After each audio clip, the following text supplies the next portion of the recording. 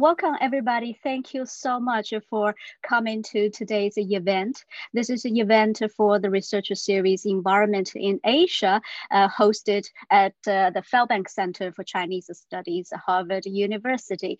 Welcome to the event. We really appreciate you set out your lunchtime to spend that with us. Okay, my name is Lin Zhang, or Zhang Lin in Chinese way. I am a environmental and economic historian at Boston College here in Boston, neighbor to Harvard University. I am associate in research with Fairbanks Center, and also I'm convening this series, Environment in Asia, for the center. So this event is the second event for this year's program for this semester. So if you are curious about our events, please go to the Fairbanks Center's website to check out the future event. But I do want to remind you on our list, a very exciting event to come up soon. So let me introduce that, then I'm gonna move on to our today's event. So in 2 weeks, also Friday, November 6th, if you're interested, come to join us for a discussion with Judith Shapiro and Yifei Li on the topic called Authoritarian Environmentalism and Chinese Ecological Civilization.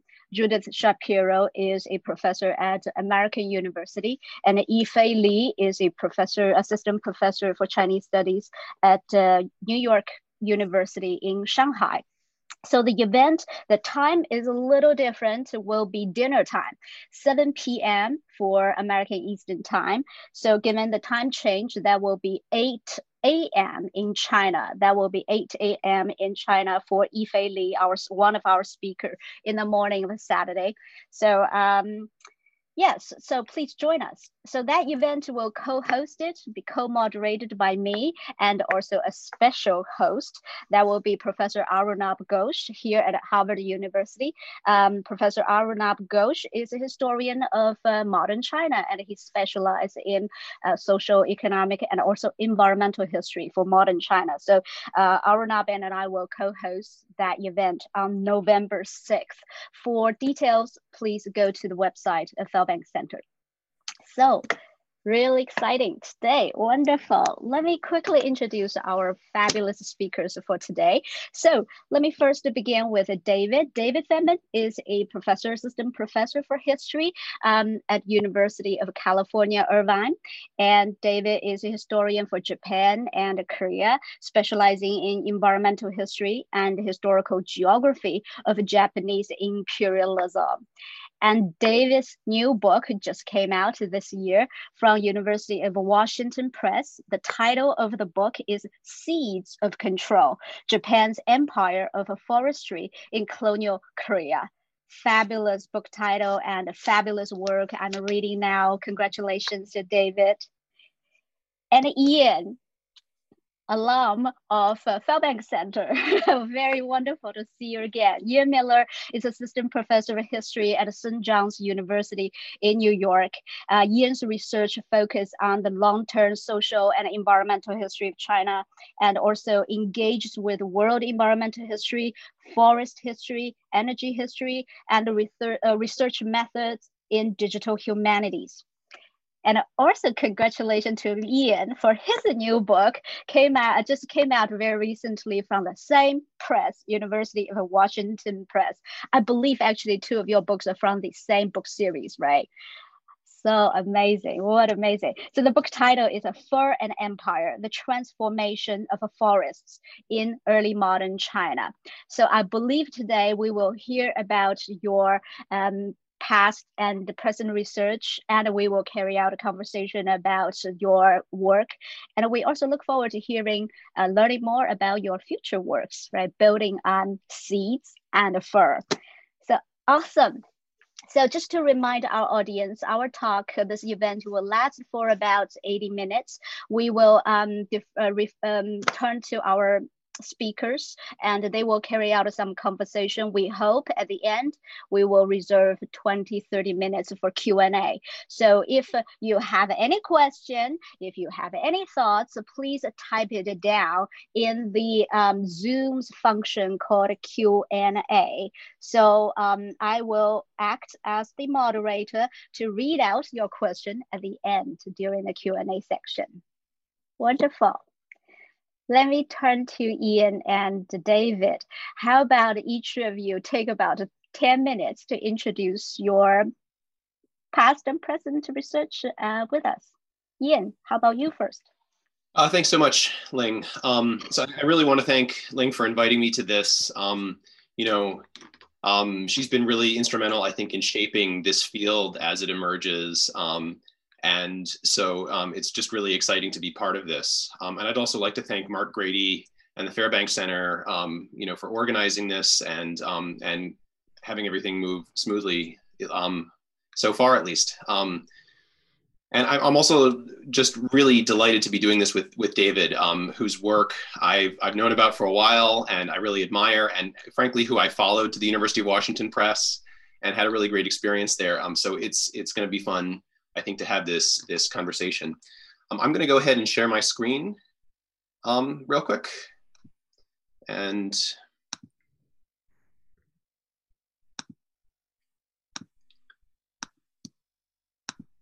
all right.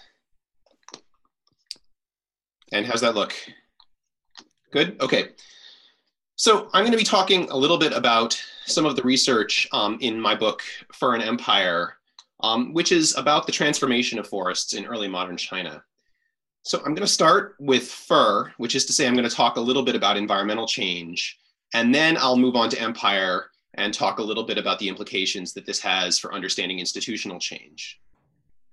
So in the forest history of China, and really in forest history in general, the first generation of scholarship has typically been dominated by the story of deforestation, which is to say the removal of forest. And in the Chinese context, it's usually framed around the retreat of the megafauna, in particular, building on Mark Elvin's seminal work, The Retreat of the Elephants. Robert Marks also does some work using tigers. And this work has greatly advanced the field. It's what made me want to study forest history.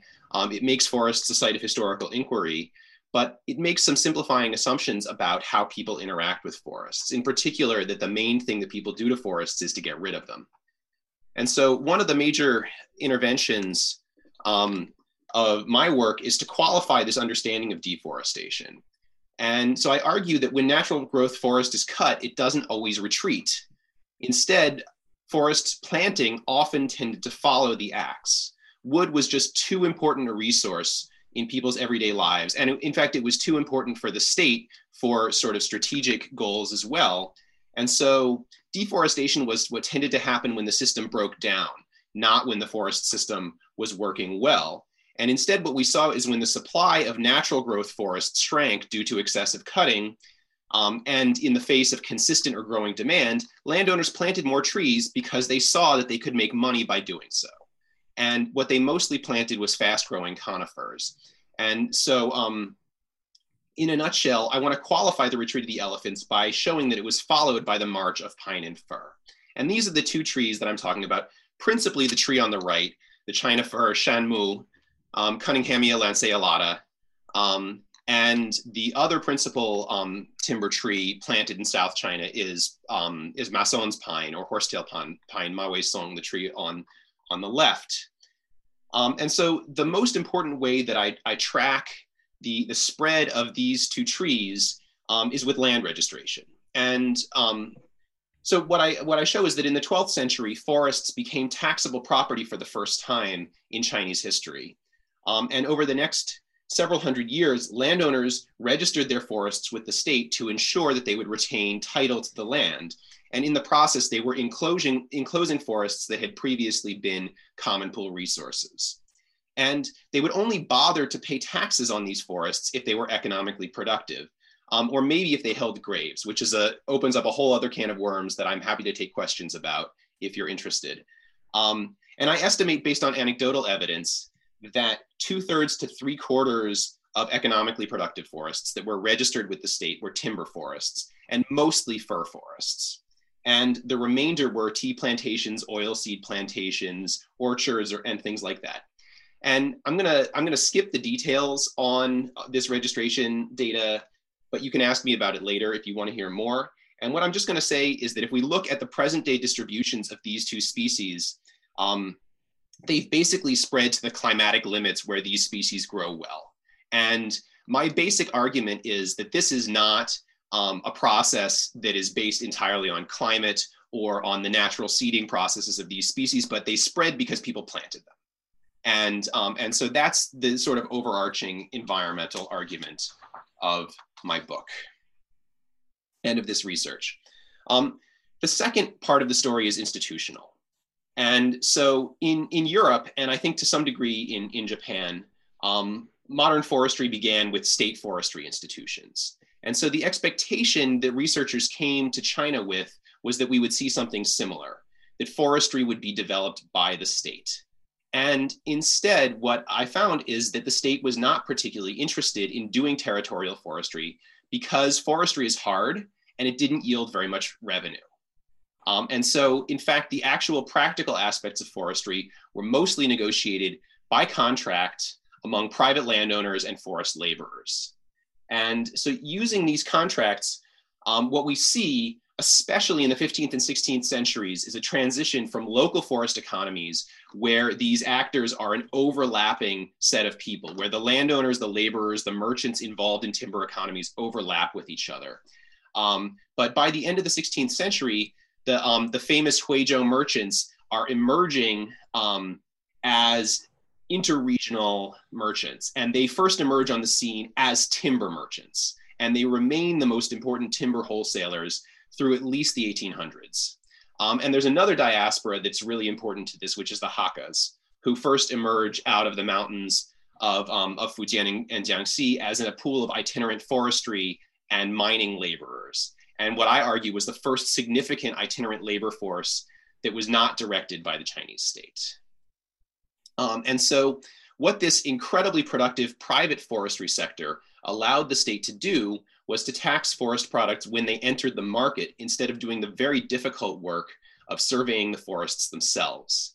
And the single most important site of regulations was the tariff depots, where logs sort of float into the market. And this is where the Song, Yuan, Ming, and Qing states all collected taxes on the timber shipments. And most of the time, what they did with these taxes was that they used them to offset the state's demand for timber. Okay, and like in most of the early modern world, in China, the single most important strategic demand for timber was for the Navy. And in early modern China, they used the timber tariff to feed directly into the shipyards. And so what you see on this slide is that the Ming shipyards in Nanjing actually developed standardized parts for their ships, which are labeled on these diagrams. And they obtained these parts directly from the nearby tariff station that we saw on the previous slide. And in fact, the manual on shipyard administration contains standardized forms for timber purchase, which is what you're seeing on this slide. It's actually 4 copies of the same form that track log dimensions and a bunch of other information, and that standardize their preparation into the types of ship components that we saw on the previous slide. And the really cool thing about this is because they were carved onto wood blocks, they could basically Xerox off a bunch more forms whenever they needed them by just re-inking the stored wood blocks. And aside from the shipyards, there was one other really significant place where the state intervened directly to get timber. And this was to get the very large logs needed for palace building. And if you want to read about the architectural logic about why they needed such large logs, I highly recommend Aurelia Campbell's new book, What the Emperor Built. I actually worked a little bit with Aurelia on this, and her work is just a fascinating look at the architectural side of this. My intervention is to show that when the state needed to be involved in logging, in this case, to get a highly specialized supply of incredibly giant logs for palace building, it did get involved. So the Ming and Qing sent out dozens of officials to map the parts of the Southwest where these giant trees could still be found, to do tree counts and pretty much all the other things that other early modern forest administrators did in Europe. There were literally tens, if not hundreds of thousands of workers on hand to construct slip roads, temporary bridges like the Feiqiao, the flying bridge that you see in this slide, and these giant capstans to pull the logs up slopes. And in fact, the apparatus of Southwestern logging was massive, well documented, and in fact, it is this picture that is largely responsible for the understanding of unrestrained deforestation across all of China that we see in the older scholarship.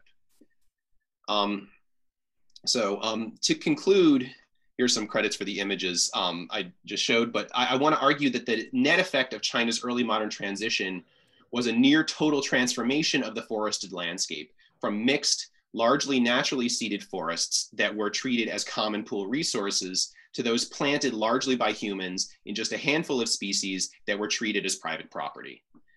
Forest plantations could not replace the species diversity or the ecological services provided by old mixed growth forests, but they did keep the market supplied with timber and the land under some form of tree cover until a major crisis in the 19th and 20th centuries. And this also entailed a transformation in the institutions that controlled and profited from timber and other forest products. Private ownership and contractual management largely replaced common pool resources and menial labor service. The growing Navy was supplied by a highly productive tariff on private timber markets. And when the state did feel the need to step in, it developed a prodigious bureaucratic apparatus to oversee logging in the Southwest. So that's the sort of overarching argument that I wanted to make in my work up to this point. I'd be very happy to take questions on this, but I'd also really like to hear a little bit more about David's project before we get into that discussion. Yeah, let me quickly remind everybody, if you do have a question for Ian or comments, please type them out in the Q&A section for this Zoom this platform. Then let's turn to David first.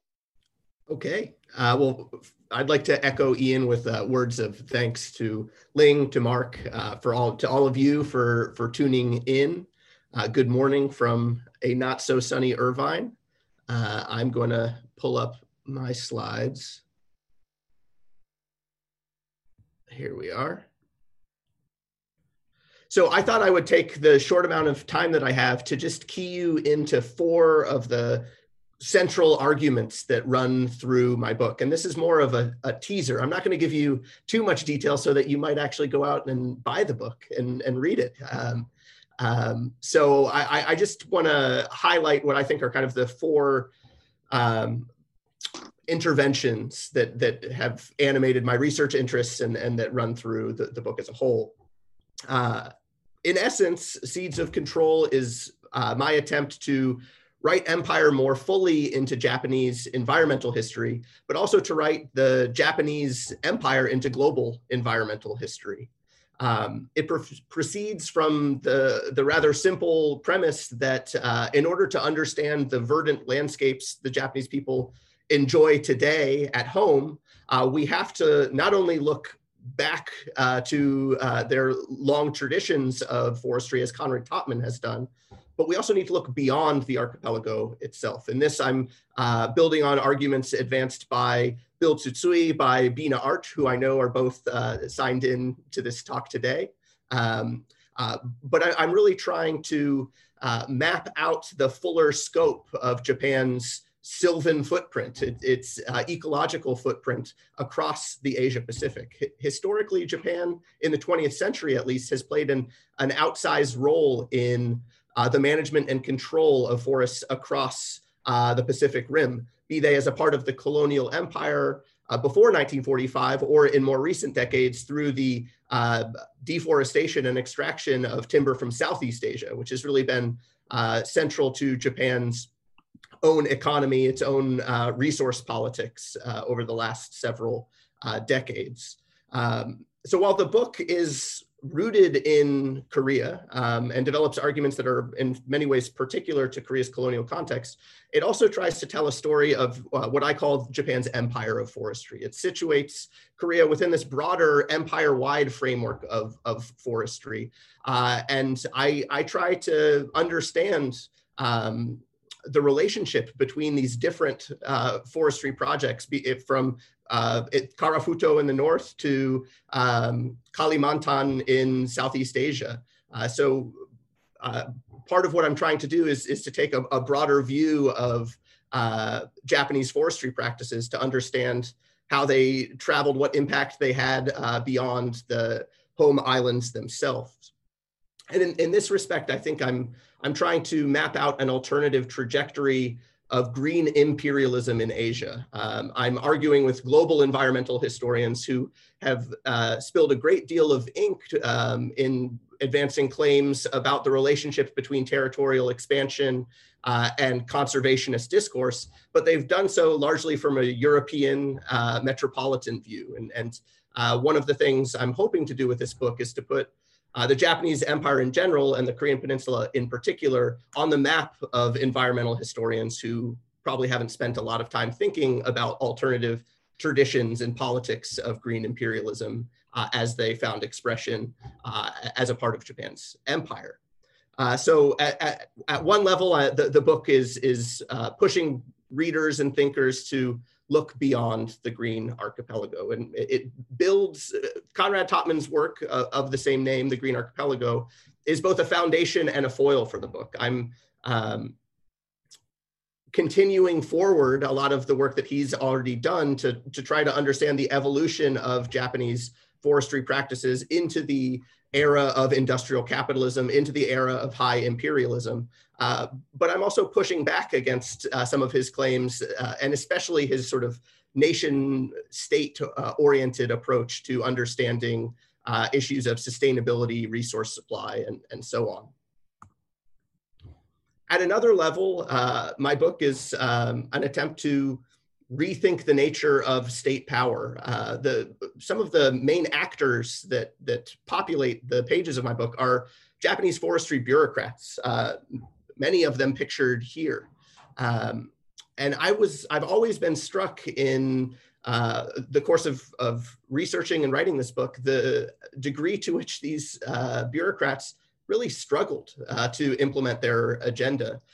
For all their confidence and scientific precision, they were routinely sent back to their drawing boards as they contended with market forces, with geopolitics, with local resistance that was in many ways beyond their control. And this is a kind of a portrait of the colonial bureaucracy and Japanese colonial experts that does not square neatly with my understanding of Ilcheha, of the colonial state in Korea, that is quite often characterized as this faceless, seemingly omnipotent entity that carries out the will of officialdom with ruthless efficiency. And that's not really the case, at least as far as forestry is concerned. When viewed through the lens of the Bureau of Forestry in colonial Korea, we see a more kind of human understanding of the colonial state itself. So one of the things I do in the book is add a touch of human complexity to the implementation of forest policy on the ground. I devote a good number of pages to the bureaucrats themselves so that we can understand their experiences, their motivations, their setbacks, their failures, that all colored the forestry project in different ways. So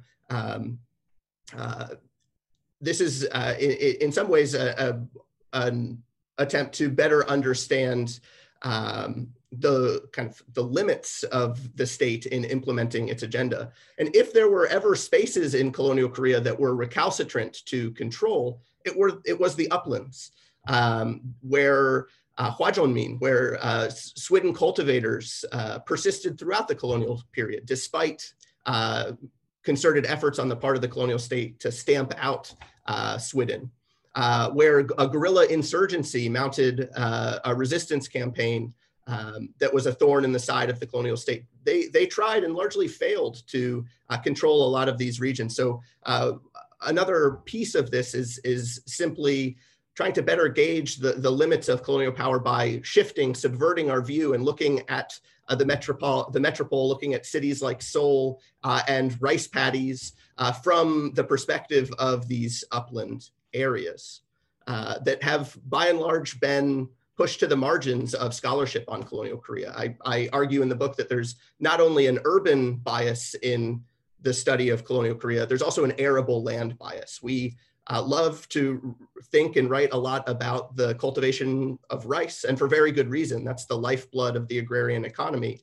But we often do so at the expense of the broader woodlands and watersheds that surround them and that are interconnected in a variety of important ways. So I'm trying to kind of correct both of those biases to a certain degree. I think one of the things that, just based on my conversations with Ian over the years, that has drawn both of us to forests as objects of study is just their myriad uses. Forests are at once so many different things, even just at a material level. And for that reason, I think they can often be really rich sites for investigating social politics and social conflict on the ground. I mean, this isn't a particularly new or controversial observation, but forests often provide sort of a prism to understand all these different local stakeholders and how they imbued forest space with different meanings. And one of the things I do in the book is just that, to kind of trace the contours of conflicts over forest management and utilization, to better understand what I call the materiality of modernization. Scholars of the Japanese Empire love to make nods to the thickening network of railways that grows across the peninsula and into Manchukuo and beyond. Well, those rail ties, that project was not summoned from thin air. It was born of a intensive industrial forestry project that fundamentally transformed forest composition, that rewired the political economy of Korea in important ways. And so I devote considerable space in the book to trying to better understand kind of the resource politics and the sourcing of the material inputs and implications of Japan's developmental agenda in Korea. I touch on everything from rail ties to telegraph poles to construction materials that were central to the development of settler enclaves. Certainly the waves of Japanese settler colonialists themselves placed new pressures on forests. And I think where this finds the clearest expression is in the politics of fuel, which is another kind of major arena of analysis in my book. I think my book can be read as energy history. I mean, perhaps as much as Ian's can, but there was something to me particularly compelling about fuel politics, in part because it was so clear that Japanese colonial foresters weren't just concerned with upland areas, forests and mountains removed from society in these remote regions. They were just as concerned with the homes and hearths of colonial subjects and settlers themselves. Increasingly over the course of the colonial period, they kind of turn their interest into the fireboxes of their colonial subjects to better, to impose more resource discipline upon subjects. And this becomes a particularly acute campaign over the course of the war, which is the final chapter of my book, when resource scarcity, austerity, frugality become a central part of what it means to conserve on behalf of the emperor and his resplendent realm. So materiality is another key piece of my research. And I think this is also an intervention in the study of colonial Korea, which has for quite some time been discourse heavy in its analysis. So there's clearly an imperial turn in Japanese studies. My generation of scholars have overwhelmingly turned to the empire. Maybe not overwhelmingly, but a good number of them have. but likewise, I think there's been a material turn. Mine is one of a good number of studies that are coming out now or in the works that are really trying to better understand the material underpinnings of the Japanese empire.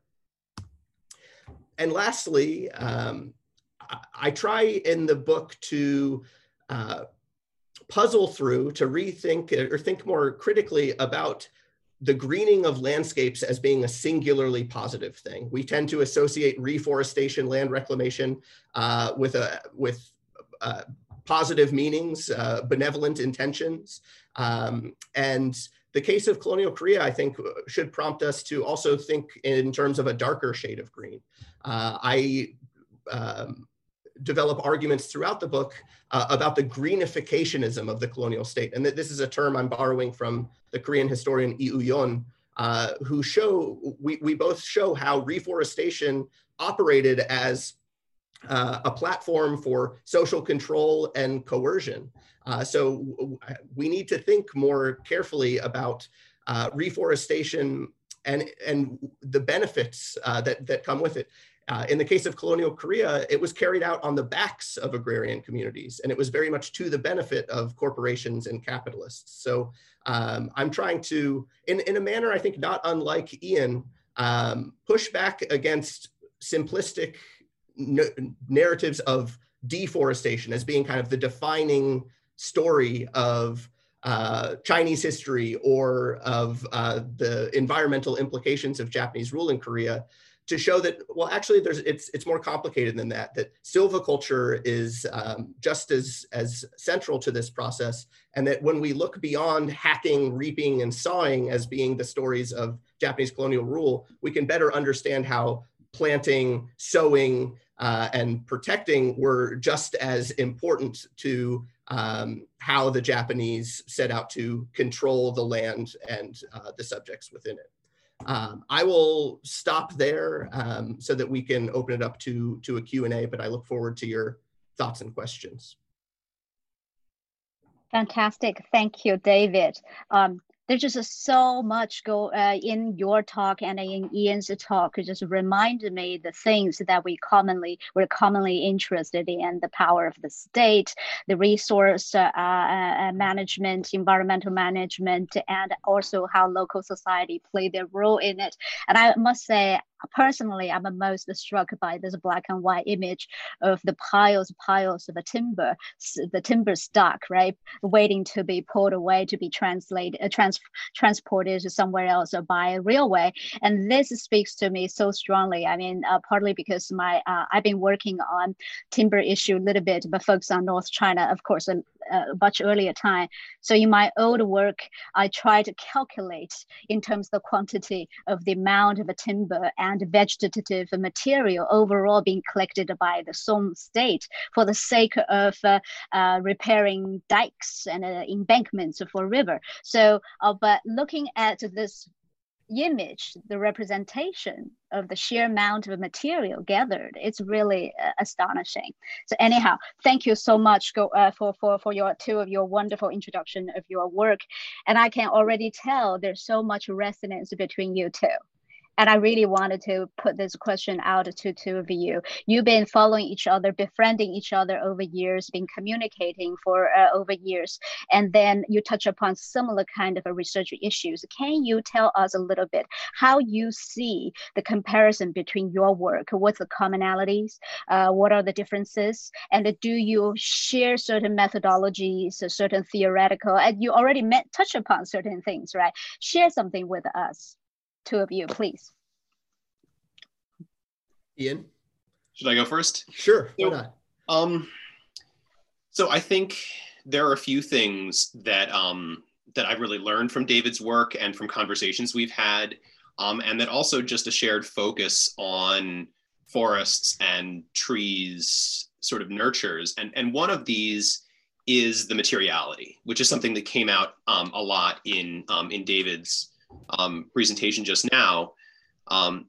And so, you know, in the pre-modern context, forests provide just a huge array of goods. And the most obvious is structural timber and fuel. But on top of that, you know, it's It's materials for waterproofing, it's famine foods, it's fodder, and green fertilizer, and all of these different things. I mean, umbrellas are getting, all of these different things are getting made from forest products. And so paying attention just to the materiality of these sort of objects of consumption, or of these large scale state projects, like you were talking about in terms of river dikes, in terms of palaces, in terms of ships. That's in the pre-modern period. But as David pointed out, even moving into the modern period, there's so much material that's still being taken out of the forest. Railroad ties is something he brought up. I know that David is working also a lot on paper, which is a sort of a very especially just the explosion of newsprint is a particularly modern use of forest products and all of these other things. And so attention to the materiality is one of them. I think another thing is just thinking about trees through their life cycles.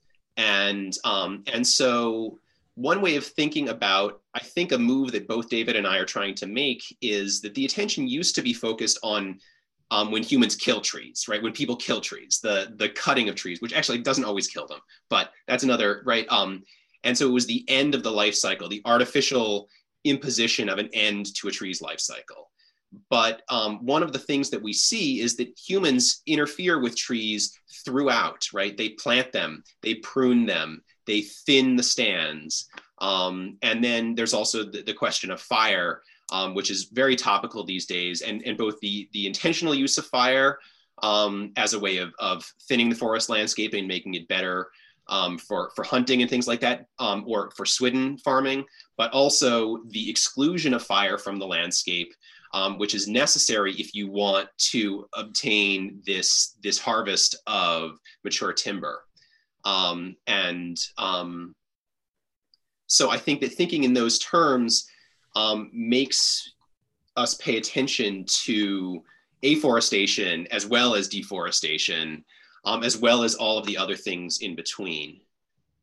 And I think the other thing that came out in David's talk in particular, and that's something that I've been thinking about a lot, is thinking beyond borders and thinking about the way that there are different regional differences, but also the way that materials flow between regions. And I think that that's a really critical piece of David's scholarship. And it's something that has me thinking a little bit more about how this functions in the Chinese context, that it's really it's in some ways the removal of old growth from some regions to get just easy sources of timber that enables the afforestation of other regions. And that's a really interesting turn. And thinking about the way that the frontiers of logging move, not just in the pre-modern period, but into the modern period and well into contemporary situations, is another really interesting theme that I think runs through this. I agree wholeheartedly. I think the most obvious and striking linkage between our work is silviculture. We both really try to better understand the processes underlying the regeneration, afforestation, processes of afforestation. There are a couple of similarities, I think, in terms of emphasis, things that tie our work together, but that we approach in fundamentally different ways. And those are what's particularly interesting to me. One of them is the marketplace.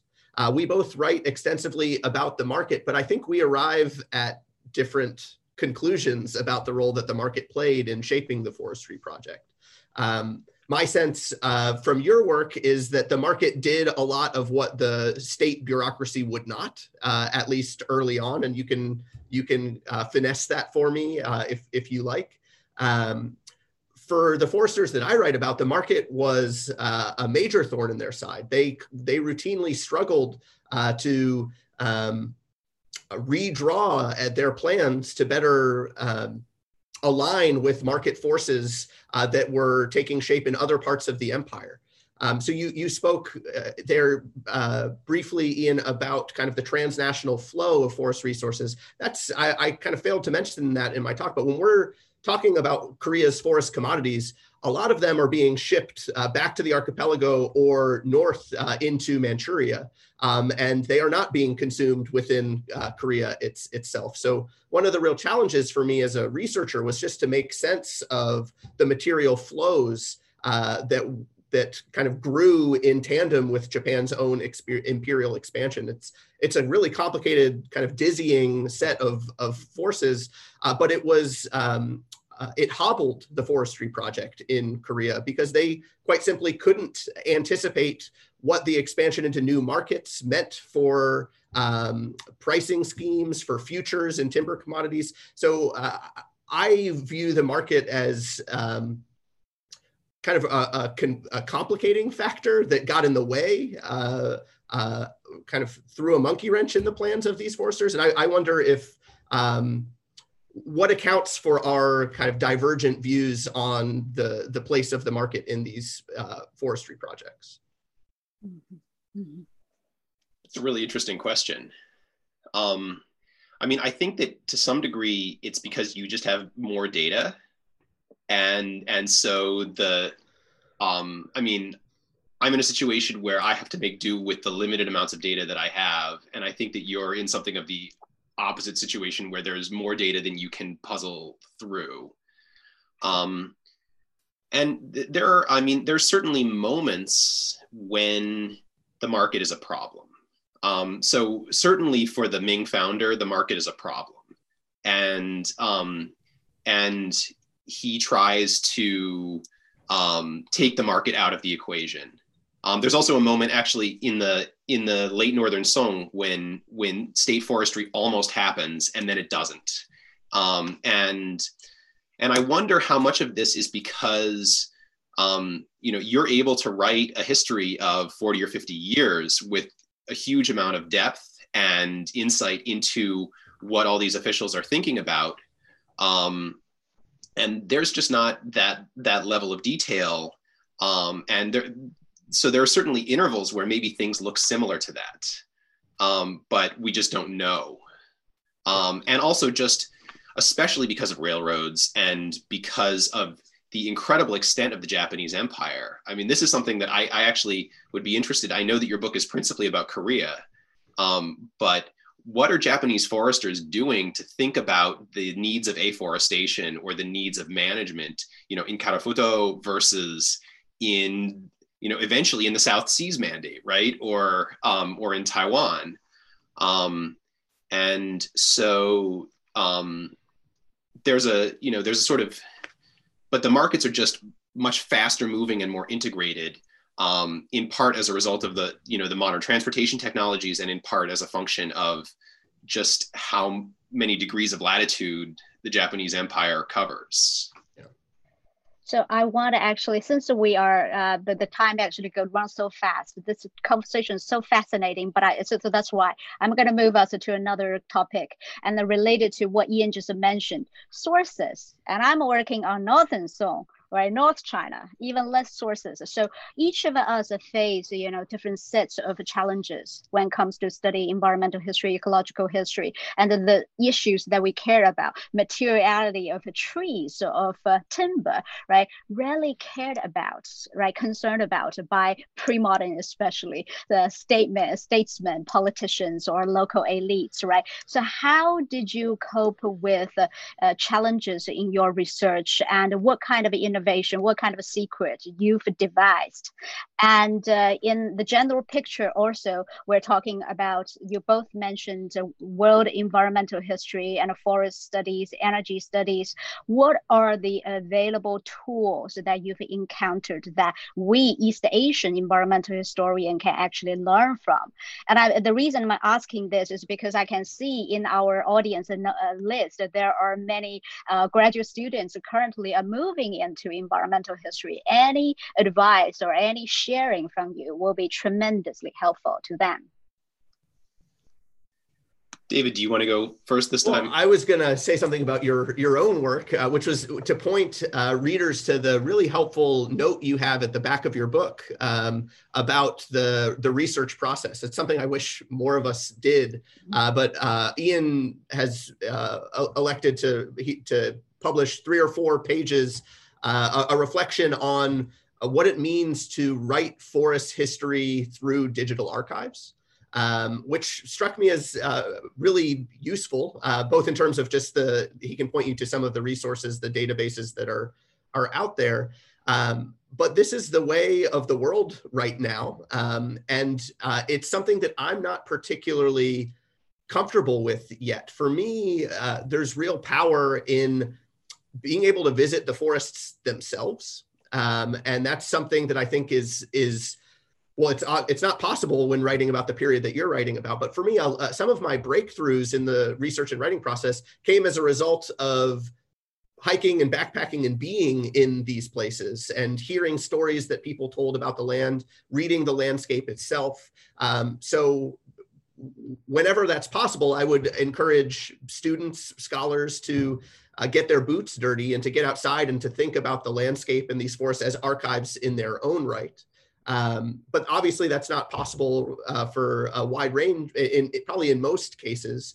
And we live in a world where digital archives provide access to unimaginable amounts of material at this point. A lot of my own research was done through the digitization of materials at the National Diet Library, Korea's, the Library of Korea. Ian is exactly right. I was just overwhelmed by the sheer amount of material. There was no lack of sources. So the challenge for me was homing in on the right types of sources, but also reading them with the right degree of scrutiny. I think for example, I encountered in the course of my archival research, reams and reams of statistics on forest cover that allowed me to tell what seemed like a fairly precise story of changes to forest composition, forest cover. And it was quite tempting to just lean heavily on those sources to make claims about the legacies and transformation of the landscape under Japanese colonial rule.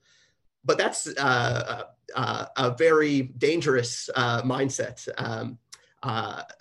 Those same statistics need to be handled with care and scrutiny and with recognition of the biases that are built into the categorization of landscapes and the ways in which the colonial state and its bureaucrats kind of projected their own set of values onto the land as they measured it. I think this is something that comes through in both of our emphasis and analysis of land surveys or woodland surveys that are so central to how the state makes claims to tenure rights. And so for me, one of the big challenges was not only kind of negotiating the sheer breadth of material, but figuring out how to sort out the rhetoric of colonial officialdom from the reality on the ground. And that required me to triangulate sources, to not just use statistics, but to look at photographs, look at traveler accounts, in some cases, look at ecological data, what scientists were writing, what they had been able to recreate based on things like pollen samples, for instance. I would point you here in the case of colonial Korea to John Lee's work as well, who's done, I think, a better job than I have in making sense of what scientists have to contribute to forest history. Yeah, I think that this notion of triangulating between different sources, in particular to figure out what these figures mean, is really important. I mean, there are clear differences in the source bases that we're talking about. I mean, in my case, bureaucrats are still trying to figure out what it means that a forest is like a bounded, surveyed place. That's not something that it was before. And actually, one of the things that I puzzled out is that the terms and the number of different terms and the number of different categories used to parse forests or forest type lands is in flux for about 200 years. And then it gets more or less standardized, but it's much less granular than the type of surveys that David is working with. You know, because there isn't this sort of Forstwissenschaft type of, you know, like scientific forestry mindset yet. And so they're not even trying to collect, nor do they have the capacity to collect the degree of data with the degree of specificity that you would be looking at in 20th century surveys. But it's still really important to think about this in terms of alternative perspectives, which in my case largely comes from contracts and land deeds. And the thing that's sort of both fascinating and frustrating there is that the details that I care about as an environmental historian and an economic historian are the ones that are so banal that they leave them out, and so everybody knows how you plant a fir or how you plant a slope with fir trees. And so nobody writes how you do that. And the only times that there are these more detailed renderings of what's going on are when people are either making innovations or when there's a problem. And so you have to, I read thousands of these to find maybe 20 or 30 that have a level of interesting detail, which is still much less than what the forest scientists that David is reading have to say about it, because the field of study has not developed in that way. In terms of digital sources, this turned out to be very important to the project because there was not a board of forestry. There was something, I guess, a little bit like that in the Southwest for this large-scale logging project, but otherwise there was not. And so the information is spread across all different institutions, different people, and stuff like this. And so what I was able to do with digitized sources is to follow the tree, because I could use the tree as a search term. And it turns out that the character Shen is like a perfect search term because it only gives me what I want. It's not used it's used to some degree in place names, but otherwise it's almost never used except to talk about the tree. But on the other hand, because this tree is so universal in at least South Chinese forestry, it gets this immense breadth of material as well. And so I think paradoxically, that actually made this a project that could only really be done with digitized sources. That being said, I agree with David also that the importance of getting boots on the ground is really, so the trees that I'm writing about are mostly dead. Supposedly the trees that are on Juxi's grandmother's grave are still standing, were planted by Juxi in, the 12th century, and like 2/3 of them are still alive apparently, but that's an incredibly exceptional case that you have trees that are still standing from 800 years ago. But at the same time, if you read what sort of arborists have been writing about how, the limited amount they've been writing about how to do tree planting from basically the 13th century all the way through to what apparently was going on in, communist forestry in the 50s, and to some degree still today, it's very, very similar. And so to some degree, you can walk in a fir plantation today and get some sense, while the specifics have changed, of the sort of lived experience. And so I think that that's also incredibly important. Fantastic. Thank you so much for sharing your insights, your frustration, and then your creative ways to negotiating with the challenges. And it's so wonderful to hear this. And I really resonate with your both of you, your sentiment. We share so little with each other during the many years of a very lonely work.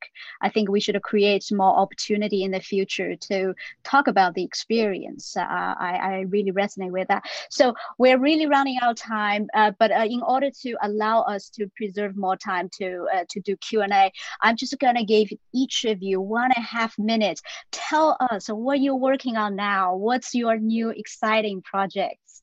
1.5 minutes each of them. Or David, go first. I'll jump in. My new project that I'm laying the groundwork for now is a history of the Oji Paper Company and the politics of pulp in Asia. Oji, or Dai-Oji as it's sometimes celebrated, was and remains Japan's largest corporate consumer of forests across Asia. It was the project of Shibusawa Eiichi, one of the founding fathers of Japanese capitalism, and has been kind of front and center in the process of Japan's kind of expansion and control of forests outside of Japan. So I want to tell kind of the story of Japan's print culture. We love to celebrate the explosion of newspapers, the packaging and paper that attended urban modernity in Japan. And this is going to be my effort to kind of better understand the material underpinnings of Japanese paper and print culture by looking to the single corporation that was the engine of resourcing all of the pulp that went into these projects. So it's a corporate history, it's a history of capitalism, and it's a history that's going to push me primarily into Southeast Asia, where Oji today operates 30 plus factories, manufacturing everything from diapers to newspapers to tissues and so on. Wow, fascinating. Ian. Yeah, so I guess in some ways my new project is my old project. I'm getting back to some things I had been working on before on lineage management of village landscapes. There's a few pieces to this. Some of it is looking at feng shui forests, especially around graves and temples. Some of it is also tying that to lineage control of landholding and lineage trusts.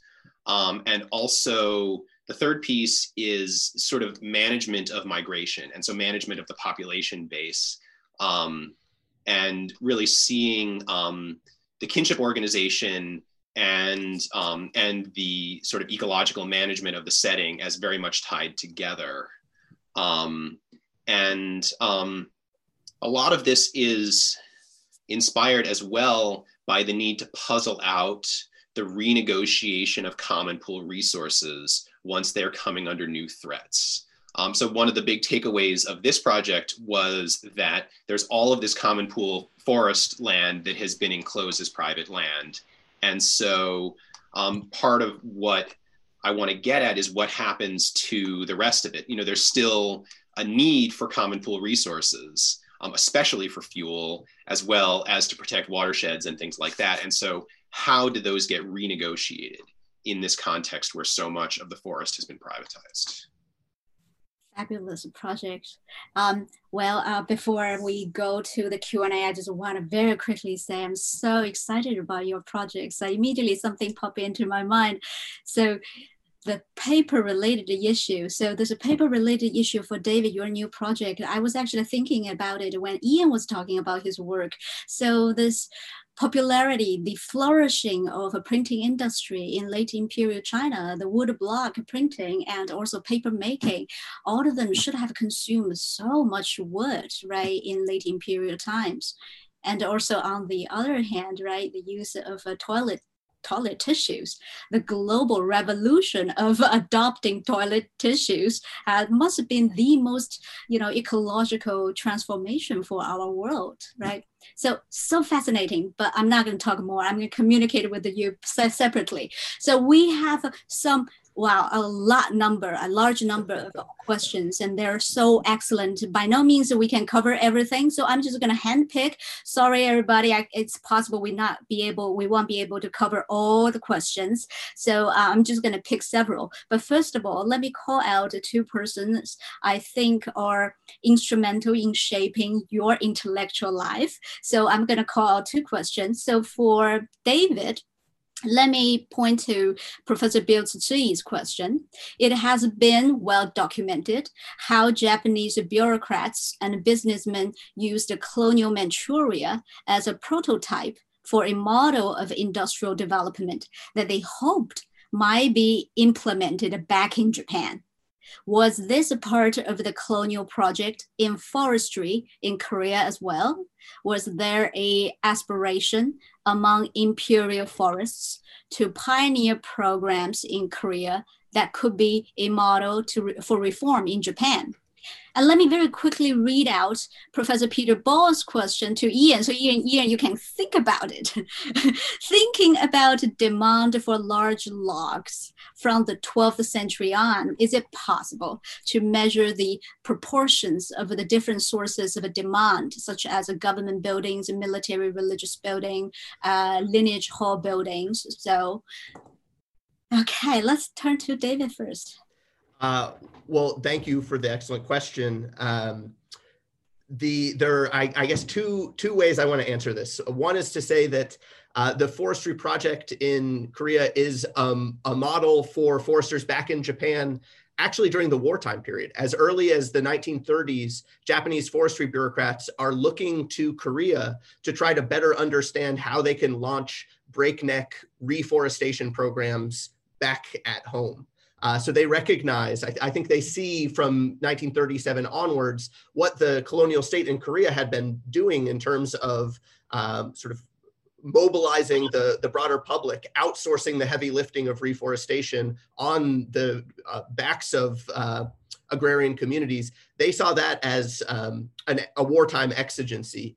And so I in the book, I believe it's in chapter 6 or chapter 7, I talk about how these forestry bureaucrats back in Japan during wartime began to study what they saw unfolding in Korea. Things like ceremonial plantings, the proliferation of civic forestry bodies that were the engines for reforestation and conservation efforts.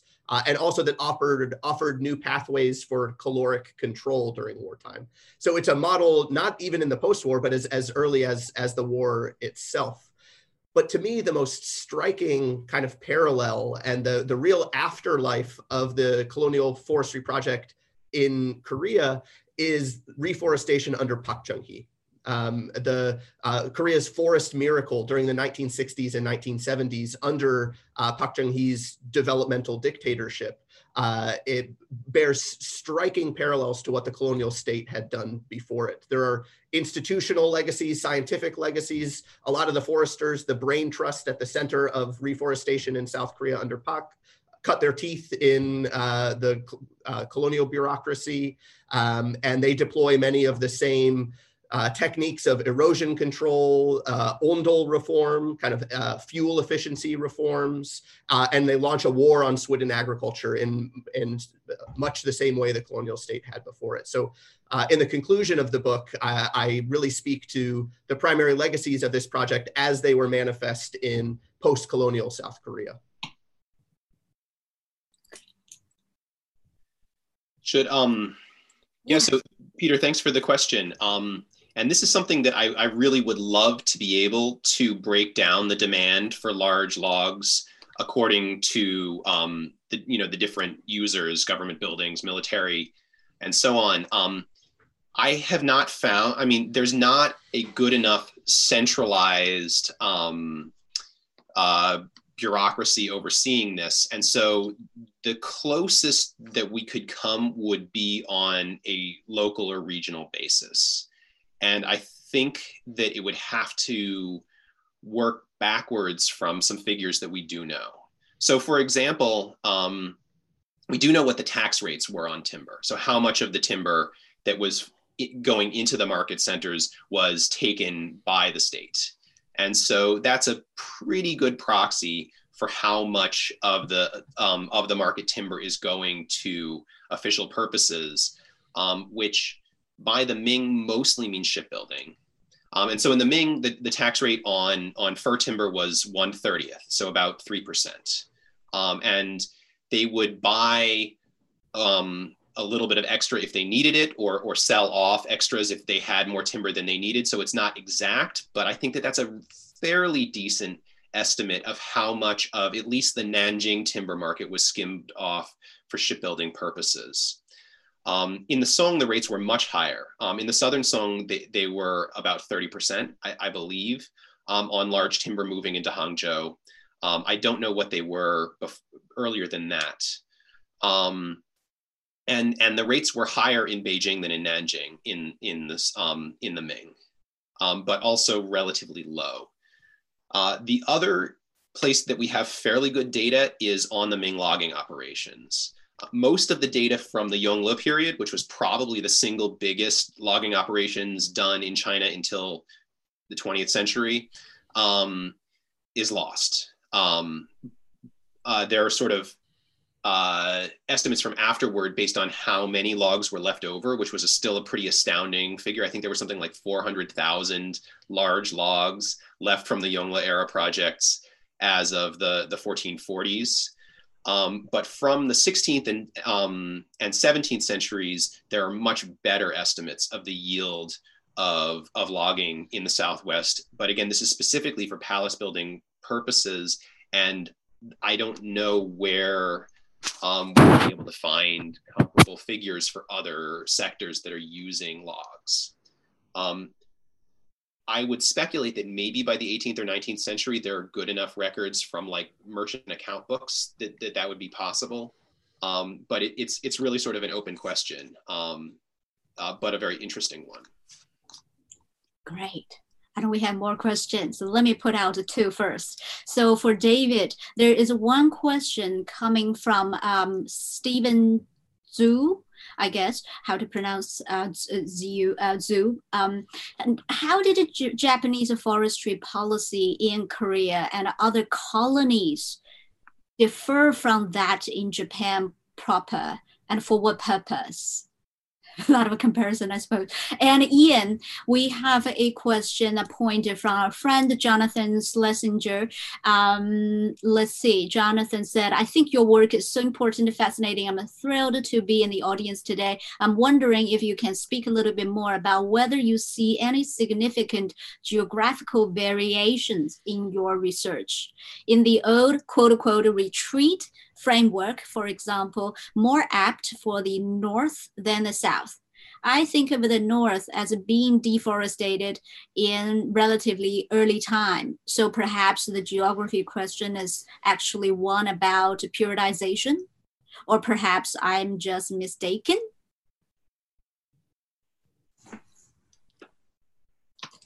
Should I go first? Yeah, go ahead. Well, thank you, Stephen, for the question. It's a mighty big one. There are a lot of different ways I could approach it. I suppose I'll just focus on Japan and Korea. One of the things I do make clear in the introduction to the book, where I kind of set up this notion of the Japanese empire of forestry, is that there is considerable variation across the empire. We can't just assume that there's this unifying framework, that Japanese foresters implemented the same sets of policies and had the same inclinations in landscapes as different as the Manchurian taiga and the tropical forests of Taiwan. So I think it's important to recognize and appreciate the kind of managerial adaptation and variation that defined the Japanese empire of forestry. It simply had to, given the geography of the empire itself. So there are lots of ways to kind of tease out those differences from colony to colony, from climate to climate. As far as the homeland versus the home islands versus the Korean Peninsula is concerned, they are, some of the pressing questions, burning issues of forestry are the same. Centralization of forest management marks a huge shift in the Meiji period. And so you can see the kind of the closing of the commons is central to the rolling out of a new forestry project in both Japan and Korea. So there are villagers in the highlands of the Seto Inland Sea whose frustration with the state is very much aligned with Swidden cultivators in upland Korea. So there are important parallels that you can observe in both places. One of the fundamental differences, as I see it, in the colonial forestry project in Korea is the fact that by the time the Korean Peninsula was annexed in 1910, deforestation was a significant problem in the southern parts of the peninsula. And I try in the book to offer up some explanations for what accounts for deforestation in the 19th century, the late Choson period. But for colonial officials, they need to reforest the southern part of the peninsula and to do so really quickly. And that concern, this pervading concern that deforestation is but the prelude to environmental ruin writ large, that it leads to siltation, which leads to flooding, which leads to drought, that the climate itself was out of whack.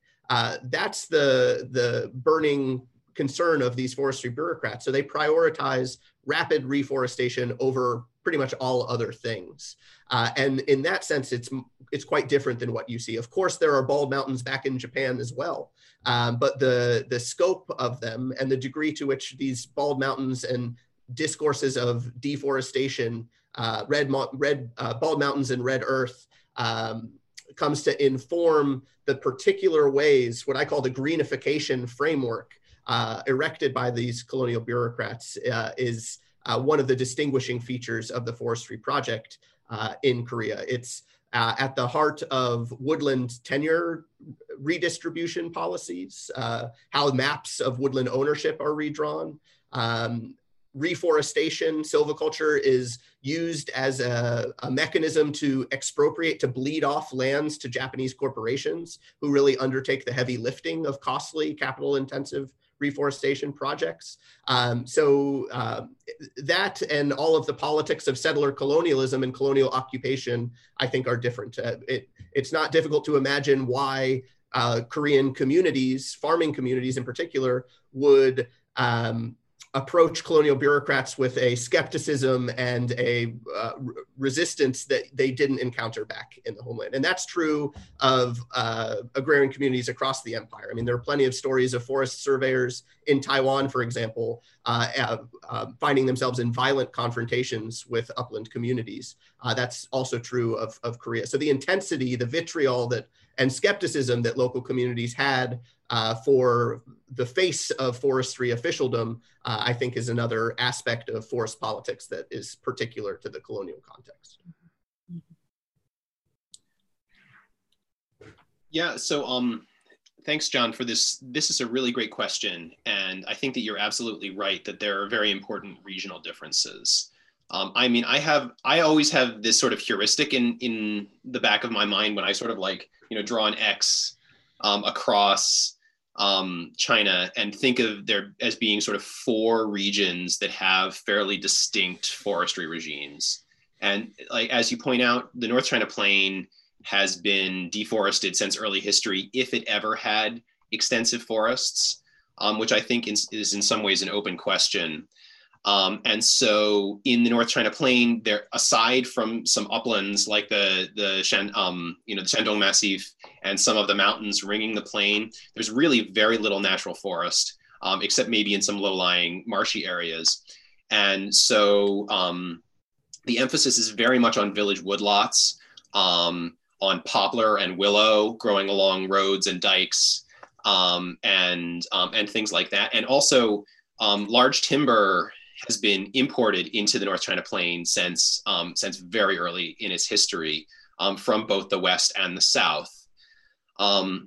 And the Northwest is another sort of distinct region because it's so mountainous. There are typically a lot of forests there, but it's also sort of an ecotone, right? And it's an ecotone that shifts over time. And so forests that grow well in sometimes there become ecologically marginal because there's not enough rainfall, or because of rampant erosion in other periods. And so there's actually a very different institutional basis of forestry there. It has certainly in some parts of the Northern Song and in the Ming, the military has a heavy hand in the forestry practices there. And I tend to see it as more running on a boom and bust cycle. And there's a lot more pine. And the South is, the Southeast is really the heart of my study. And this is where, it's the heartland of Cunninghamia, of the China fir, where these afforestation practices take off. And this is the only place in China where you see privately owned forests in the tax books. In the North or in the Northwest, you don't see them. Village woodlots are treated differently administratively. And then the Southwest is this zone that for a very long time is behind a sort of ethno-ecological barrier where Han loggers are not allowed there. according to regulations that are basically negotiated between Chinese states in the southeast or the east and these non-Han people in the uplands. In the Song, there was actually, they actually stuck a chain across the river, and the regulation was literally that Han merchants and loggers were not allowed to go upriver of the chain, and non-Han loggers were not supposed to go past the chain. And there are variants of this later in history, and I see the Ming, and in fact the Yongle reign, as the real watershed where Han loggers cross this pale. And so absolutely the story of deforestation is different in different regions, and the periodization is very different. You know, with the North China Plain, wood poor since at least the Qin Han period, the late Warring States, the Qin Han period, and South China, the southeast, Jiangnan goes through its sort of wood supply crisis, I think, in the 11th and 12th centuries, and that's when afforestation kicks in as a way of offsetting this problem. And when we're talking about megafauna, which is the other sort of piece of this question, part of it is about regional differences, but part of it is also that different types of forests support fauna in different ways. In Chris Coggin's first book, he did some really interesting field work on this, where and showed that actually sort of natural mixed growth forests are the best place for most wild fauna, but they do okay in certain other marginal environments. And so when we're thinking about elephants or tigers or or certain types of birds or things like that, each of them has a different preferred habitat and deals differently with damage to their habitat or human modification. And so there's also this complication of how we think about using megafauna as proxies for environmental change. What type of environmental change is that actually proxying? And so in the case of elephants, I think that they don't do well in these types of conifer forests, but my understanding is that tigers still do okay. And so, the stories that the animals tell is also going to be different depending on the animal, as well as depending on the region. And I mean, there's some ways of getting at that as well. There's some really fascinating data that we can take out of the reports of tributary products coming out of different regions. And so in particular, where you can see Bianhe has done some really interesting work on this, that there are products that you used to be able to get in, say, central Jiangxi or in northern Fujian, that because the environment has changed they're no longer able to grow there because they're wild plants, and so they're now buying them from further in the Southwest. But actually, there are some of these older centers that used to grow those plants that are still known as places where those drugs come from, but they're actually now buying them from further afield. And in Fujian, there's also some really interesting records of how they were supposed to supply pelts to the imperial court, and of course the yield of wild animal pelts changes when the ecology changes. And I don't know how well that's going to map onto tracing the ecological change, but it's another really interesting sort of set of observations to work from. But the basic, I think I should end there. Yeah. There's so much to talk about, but we're approaching the end. I do wanted to mention two questions here. Actually, both of them directed to both of you. So, but I'm gonna ask you just to each of you spend no more than 2 minutes to pick a question, however you would like to answer which one you want to pick, or if you can manage to answer both. So one question to both of you from Professor Steve Harrell. The question is the greater involvement of the Japanese colonial state compared to the Ming-Qing imperial state simply another aspect of the well-known fiscal poverty and the low taxation rates of the Qing dynasty, not only as compared to the Imperial Japan, but also to Tokugawa regime? So this is one question. And then the other question from Yi Fei Song. Yi Fei Song says, I am in California. Fire has been getting worse over time. Was wildfire related to forestry a serious problem for Japan or China or Japan in history? So 2 minutes each, pick whatever you would like to answer. I'm going to take the fire question, both because I'm also in California and because I want to lay this huge question comparing the Japanese empire to the whole sweep of Chinese history for Ian to answer in 2 minutes. So good luck with that, buddy.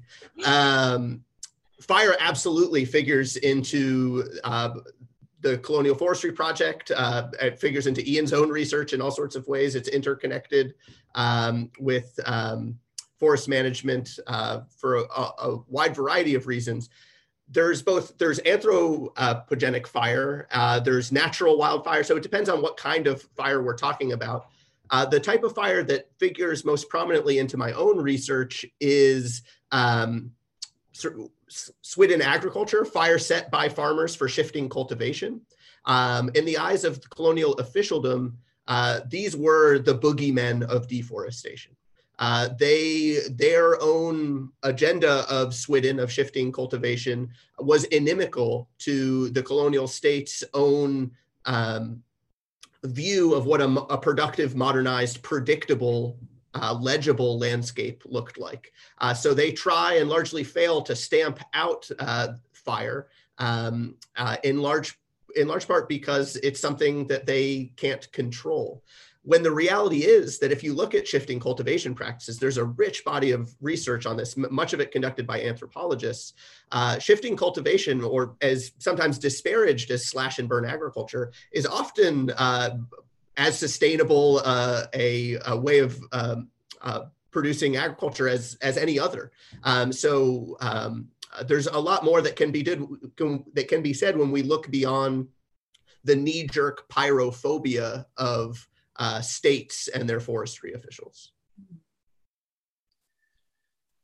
Okay, so I will try to answer Steve Harrell's very big question. And this is, with the caveat that this is going well outside the bounds of my expertise. I think that there are temporal dimensions of the differences between Japan and the Japanese colonial empire and Ming-Qing China, as well as pretty substantial institutional differences. So if you were to go to, say, 17th or 18th century Japan, or 17th or 18th century France or Germany, and look at the forest systems and the amount of information that they produce, and the level of involvement of bureaucrats in the day-to-day management, the difference between that and the Ming-Qing situation does not look as stark. That being said, there's some really, in the sense that they were not yet able to, nor were they inclined to collect as granular data as later happened. And that innovation really came out of the German states in the late 18th and the 19th century, and it becomes professionalized. And my understanding is that then Japanese foresters are, in the Meiji period, are influenced by both these sort of German models of forestry as well as the domestic models of forestry when they build this imperial forestry program. But that's something that didn't exist even in Prussia, or Saxony in the 17th or early 18th century. And so some of it is a question of just how things changed with the development of the fiscal state over time. That being said, I think that there are some really important institutional differences as well. And so my understanding of Japanese forestry in the Tokugawa period is that it's largely domain forestry. So each of the different domains in Japan, with the Tokugawa being the biggest, controlling a large, about a third or something like that of the archipelago, and the rest of it being controlled by these other domainal lords. And some of them did very, focused very intensively on forestry because it was a major source of revenue or what have you, and others less so. And that's, I think, in some ways more comparable to the situation in Europe, where you have a bunch of competing sort of medium-sized or small-sized states that did very different things with their forestry programs. In China, you do have this very large imperial state that is not competing with these different regional programs, and so there's less room for this type of innovation.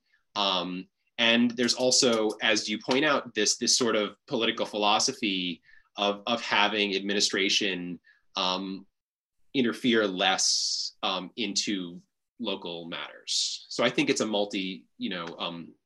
multiple forms of difference. Mm-hmm. And there are still many excellent questions left unanswered. My apology. It just these two speakers, they really inspired all of us into thinking. So if you are interested, please follow up with our speakers. Before we thank our speakers, let me quickly mention two things. First, do not forget about our next event on Friday, November 6th. Dinner time, East Coast dinner time, 7 o'clock, a talk by Judith Shapiro and Yifei Li on authoritarian environmentalism and Chinese in ecological civilization, 7 p.m. November 6th. And also second, our speakers mentioned several other scholars working on East Asian environmental history. I want to call out two names who are in our list, Zhang Li and also Meng Zhang. But Zhang is working on a fascinating environmental history for Chosun Korea. And my understanding is Zhang Meng at the University of Loyola is finishing her book, which is related to forestry too. So check out, follow them. But please do not forget to check out the new books written by our authors, speakers here. Seeds of Control, Japan's Empire of Forestry in Colonial Korea. And Fur and Empire, The Transformation of Forests in Early Modern China by David Feynman and Ian Miller. Both books are published this year, fresh off, the press from University of Washington Post. Everybody, thank you so much for attending today's event. The time's short. I wish we could continue, but please come back. We can continue carrying the conversation into the next event. So thank you so much. And thank you, Ian and David, for your fascinating talk. If both of you don't mind, please stay on this for another minute after everybody log out so we can wind down for a minute together. Thank you. Thanks, Ling.